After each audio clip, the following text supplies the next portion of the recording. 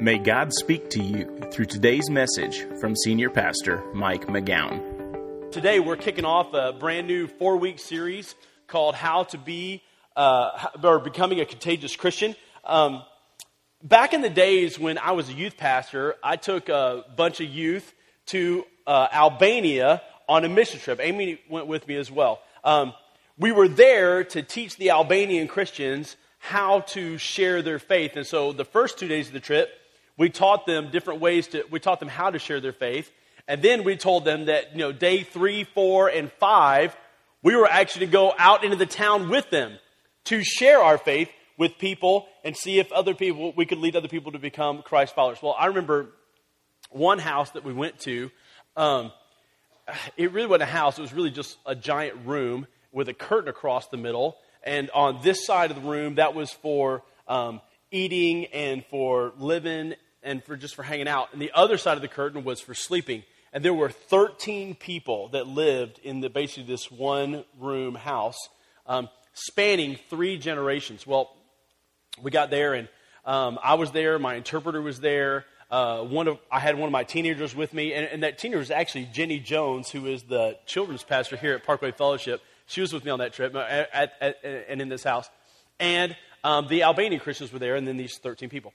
So we began to share with them about our faith and about what it meant to be a Christ follower and how to become a Christ follower. We got to the end. We simply said, how many of you want to become a Christ follower yourself and are ready to make that decision right now? All 13 people in that family raised their hand right then. And so we said, great. And so we led them in a prayer, and all 13 of them prayed right there in that moment to become a Christ follower. I mean, it was electric. I mean, it was awesome. It was so incredibly exciting. But listen, let me tell you, I didn't just show up, in Albania with good intentions in John 3:16, okay? I had practiced. I was prepared. Our teenagers had practiced, and they were prepared. We really worked on how to share our faith. We shared our faith with each other before we went. We shared our faith with other people in America before we attempted to do it overseas. We prepared. And that's the point of this whole story, is that we were prepared. We practiced, we rehearsed, we memorized, we prepared. And in this series, we're going to learn how to share our faith. We're going to learn how to share our faith with people who are not Christ followers. We're going to learn some simple and some easy ways to share with those others how to become a Christ follower themselves. But here's the thing. We're going to have to practice. We're going to have to prepare. Look, it's just, you cannot think that you can come in here, hear a couple of 30-minute messages, and walk out of here and be Billy Graham, okay? That's just not realistic. Even he has practiced and prepared. And so we have to do the same thing. And if we will practice and prepare, I'm telling you, the Lord will give you opportunities to share your faith. Opportunities like I have had. Opportunities that are as exciting and as memorable as what I had in Albania.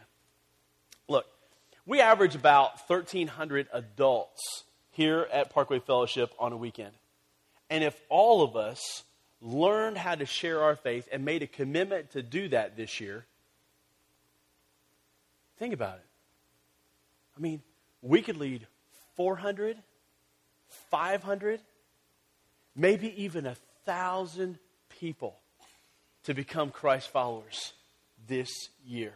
That would be incredible. And think about it on a personal level. Look, here's the thing. If you've never actually been the one that has prayed with someone to become a Christ follower for the first time, I'm telling you, that might be the most exciting experience on this earth. It is truly incredible. It is the most amazing thing when God allows you to be a part of someone becoming a Christ follower for the first time. It's awesome. It'll ignite your faith more than anything you could ever imagine. But to do that, you got to become a contagious Christian. You got to be the kind of person that other people look at and they say, what is it about you? Because whatever it is, I want it to be a part of my life. But to do that, which brings us to today's message, something has to happen in your heart. Because look, sharing your faith is not all about just memorizing how to do it. Because look, just because you know how to do something doesn't always mean that you're going to do it, right? I mean, how many of us have known the right thing to do and we've done something else anyway, right? So knowing it is not all. I mean, it certainly is part of it. But in order for that knowledge to come out the right way and to come out and to have that desire to share it, you have to have a change here in your heart. It starts here. This is where it starts in order to become a contagious type of Christian. And so, what is it you have to have in your heart? What is it that has to be here? What are these things? Well, there's at least 3 of them. So go ahead and pull out your message notes if you haven't done so already. So what do I need to do to become a contagious Christian? Well, here's the first. First is this. I need to understand what hell is really like. I need to understand what hell is really like. I mean, honestly, you weren't expecting me to say that, were you?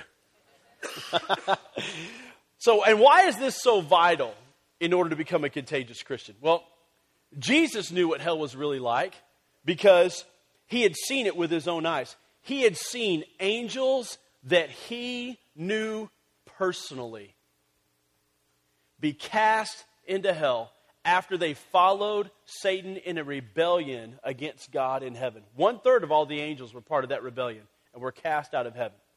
So Jesus had seen it with his own eyes. And in Luke chapter 16, Jesus tells us a story, and he tells us a little bit about what hell's really like. Well, look what it says. It says, there was a rich man who was dressed in purple and fine linen and lived in luxury every day. At his gate was laid a beggar named Lazarus, covered with sores, and longing to eat what fell from the rich man's table. Even the dogs came and licked his sores. The time came when the beggar died, and the angels carried him to Abraham's side. That's just another way of saying carried him to heaven, okay? The rich man also died and was buried. In hell, where he was in torment, he looked up and saw Abraham far away with Lazarus by his side. So he called to him, Father Abraham, have pity on me and send Lazarus to dip the tip of his finger in water and cool my tongue, because I am in agony in this fire. But Abraham replied, Son, remember that in your lifetime you received your good things, while Lazarus received bad things. But now he is comforted here, and you are in agony. And besides all this, between us and you is a great chasm has been fixed, so that those who want to go from here to you cannot, nor can anyone cross over from there to us. You see, Jesus tells us that hell is a place of agony, a place of misery, where there is no hope of relief and no escape. The Bible tells us a lot more about hell, okay? Here's some other facts about hell. Here's another one. It's a place of total darkness. 2 Peter 2:4 says, For if God did not spare angels when they sinned, but cast them into hell and committed them to pits of darkness reserved for judgment, and then it goes on. The Bible also says that hell, it's a place of eternal separation from God. 2 Thessalonians 1:9. These will pay the penalty of eternal destruction, away from the presence of the Lord and from the glory of his power. And hell, the Bible also says that hell, it's on fire forever. Mark 9:43. If your hand causes you to sin, cut it off. It's better for you to enter life maimed than with 2 hands to go into hell, where the fire never goes out. Look, and there are people who think that, you know, the fire in hell is figurative and not literal. Look, I'll be honest with you, I have no idea where that type of thinking comes from. There's not a single verse in the Bible that says or even hints that the fire of hell is figurative and not literal. But look, even if it is figurative, basically the Bible's saying the best way to describe it is like it's being on fire forever. So, now my point here this morning is not to scare people who are Christ followers or who are not Christ followers. Although I'll be honest with you, not wanting to go to hell is a great reason to become a Christ follower. Okay? My point this morning is actually to talk to those of you who are already Christ followers. Because, you see, honestly, we just don't understand how horrible hell really is. Because if we did, then we wouldn't be afraid or intimidated to tell anyone how to avoid going there. I mean, we would see it as so bad, so terrible, so horrible, that we wouldn't want anyone to spend a moment there. And so when we think about the people that we work with, we think about our neighbors. We think about family members that are estranged from God. We would do whatever it takes to keep them from going there. See, look, and once that is in our hearts, once that description, that reality, that vision of what hell really is and what really happens to people in just moments after they die, once that is deep down in our hearts, then we will tell anyone at any time, if they are willing to listen, what it takes to avoid going there and how to become a Christ follower themselves. Over the Christmas break, I did a lot of reading. One of the books I read was a book called 23 Minutes in Hell by a guy named Bill Weiss. Basically, he's a Christ follower, but he says that God allowed him to experience hell for 23 minutes. And the book is about that experience and then some commentary afterwards. I mean, it is a phenomenal book. And after reading it, I'll tell you, I became more energized about sharing my own faith. And so if you've never read the book, I mean, I highly recommend it. But I'll be honest with you, it's not for the squeamish. It's not. Now, let me go back for just a second to those of you in the room that are not yet Christ followers. Or maybe you're not even 100% sure if you are a Christ follower. Look, if you're not 100% sure you're a Christ follower, why not take care of that this morning? Why not becoming a Christ follower today? And avoid this whole thing, and you can quit worrying about it. At the bottom of your message notes on the back, there is a sample prayer for how to become a Christ follower. Basically, if you pray and ask God to first forgive you for everything you've ever done, and then pledge your life to following Christ from this day forward, that's what it takes to become a Christ follower. So if you've never prayed that prayer or a prayer like that, do it right now. Take a few moments and just pray that prayer right now. Become a Christ follower today. And then you can be sure that you'll go to heaven when you die. There is a second thing that has to make its way in our hearts in order for us to, become a contagious Christian. And that's this. Number 2 is this. I do remember that part of my purpose in life is to share Christ. Part of my purpose in life is to share Christ. Look, sometimes Christ followers, in their attempts to make changes, leave behind a sinful lifestyle, they basically sequester themselves from the world. They hide out in church, they hide out in Christian groups, and they isolate from the rest of the world because they fear that they might be dragged back into the ways of the world. Honestly, I totally understand that, okay? But that would be like recruiting a group of traveling salesmen to work for you, only to find out that they spend all of their time in the office. Yes, they love hanging out with each other and get a lot out of that, and they share some strong feelings about their product, but they're not doing anything to increase the fan base or to increase increase the number of sales for the company. It would be almost as if they have forgotten the purpose of their role. Look, there are only 2 things that you can do here on this earth that you cannot do in heaven. Sin and share about Jesus. Now, which of those 2 do you think God has left you on this earth to do? And see, if you don't share about Christ, then it's as if you have forgotten your role here on this earth. Look at this next verse, most famous verse in the entire Bible, John 3:16. For God so loved the world that he gave his one and only Son, that whoever believes in him shall not perish, but have eternal life. Okay, I mean, all right, we probably all know that one. But look at this next verse. In Ephesians 5:1, it says, be imitators of God, therefore, as dearly loved children. So look, if you're to imitate God, you have to reach out to people in this world who don't know Christ. Now look, it's not saying that you've got to sacrifice your son. God's already done that. But what he's saying is that just as God has reached out to the world through Christ, so you must reach out to the world with Christ. That's what he's getting at. Look at this next verse. Luke 19:10. It says, for the Son of Man, that's Jesus, came to seek and to save what was lost.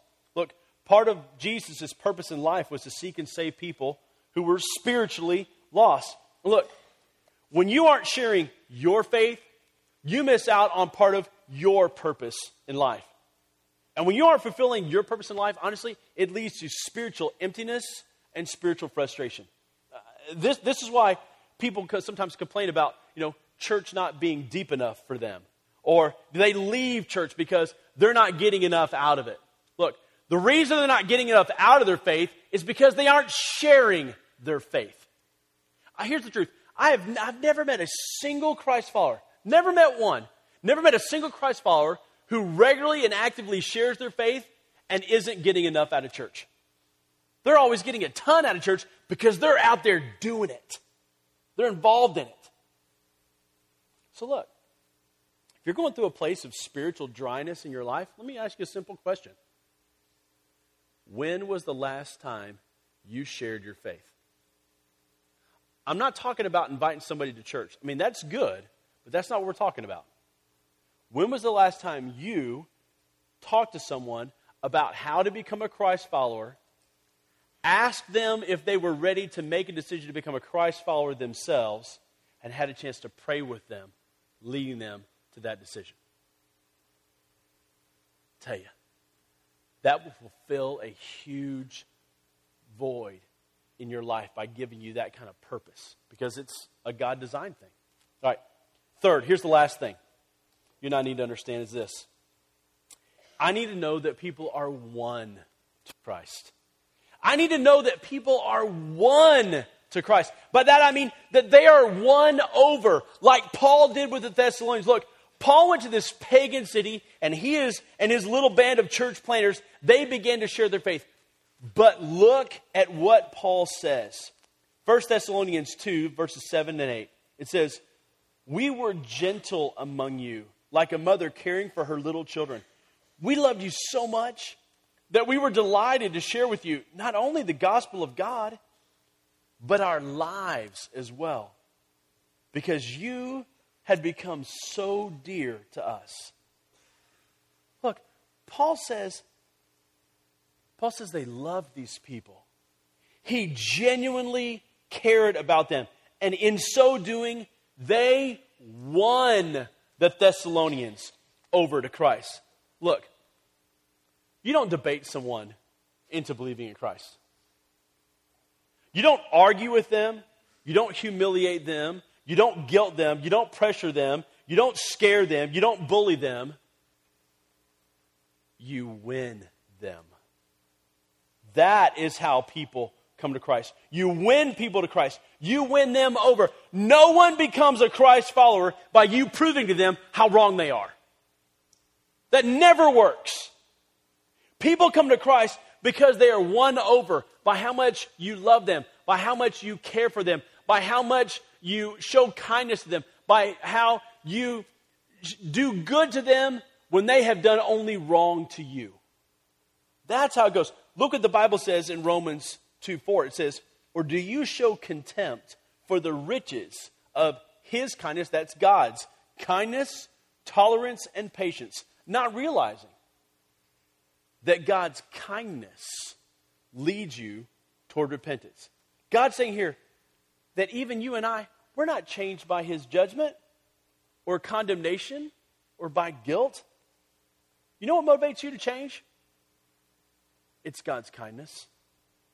See, it's when God is kind to you and you don't deserve it.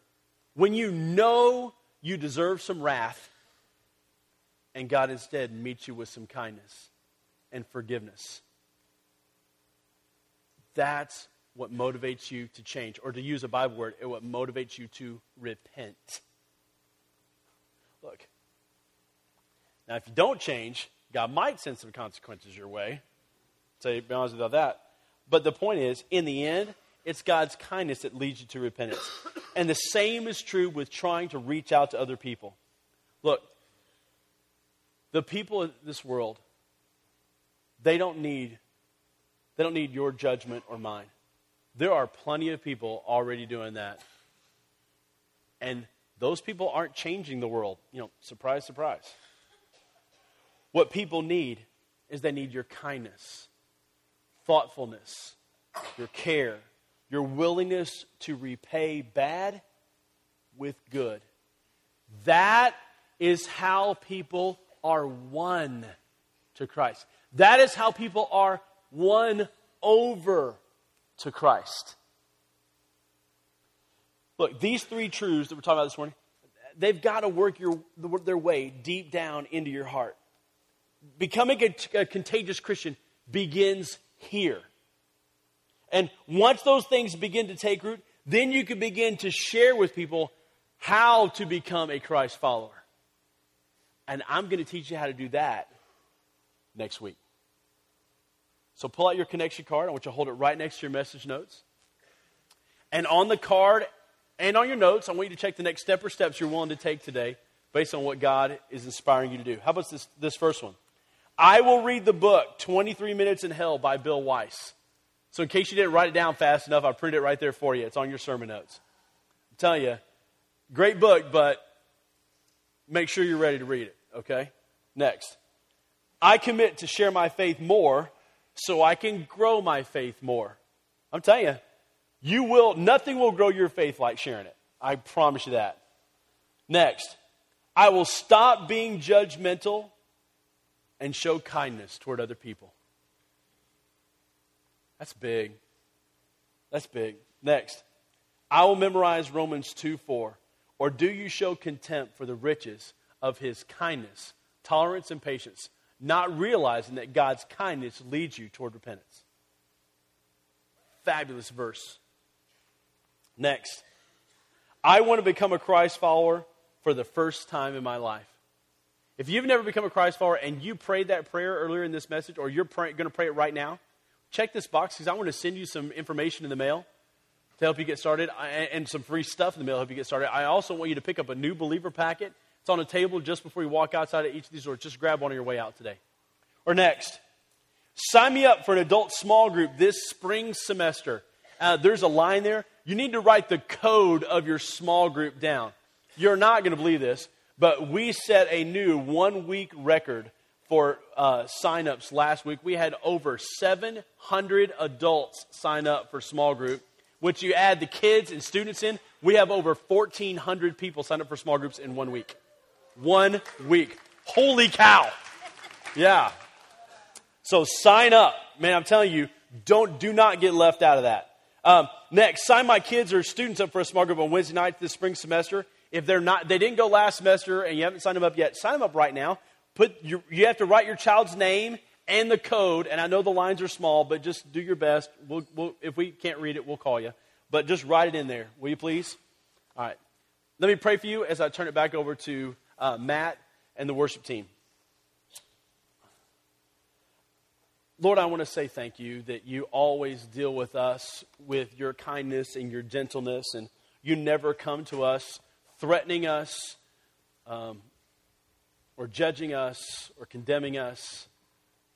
But you come to us with your kindness, asking us to follow you closer. And I pray for every Christ follower in this room that you would help us to do that, but at the same time, get a vision for what would happen for those in our world that never respond to your invitation. And so you would help us to make that invitation as appealing as possible by living as gently and kindly and loving as possible. But yet always living with this tension that there's great urgency. And Lord, I pray that you would help all of us to become contagious, because it flows out of our hearts, and that you would bring us back next week so we can understand and know how to best make it flow out of our mouths.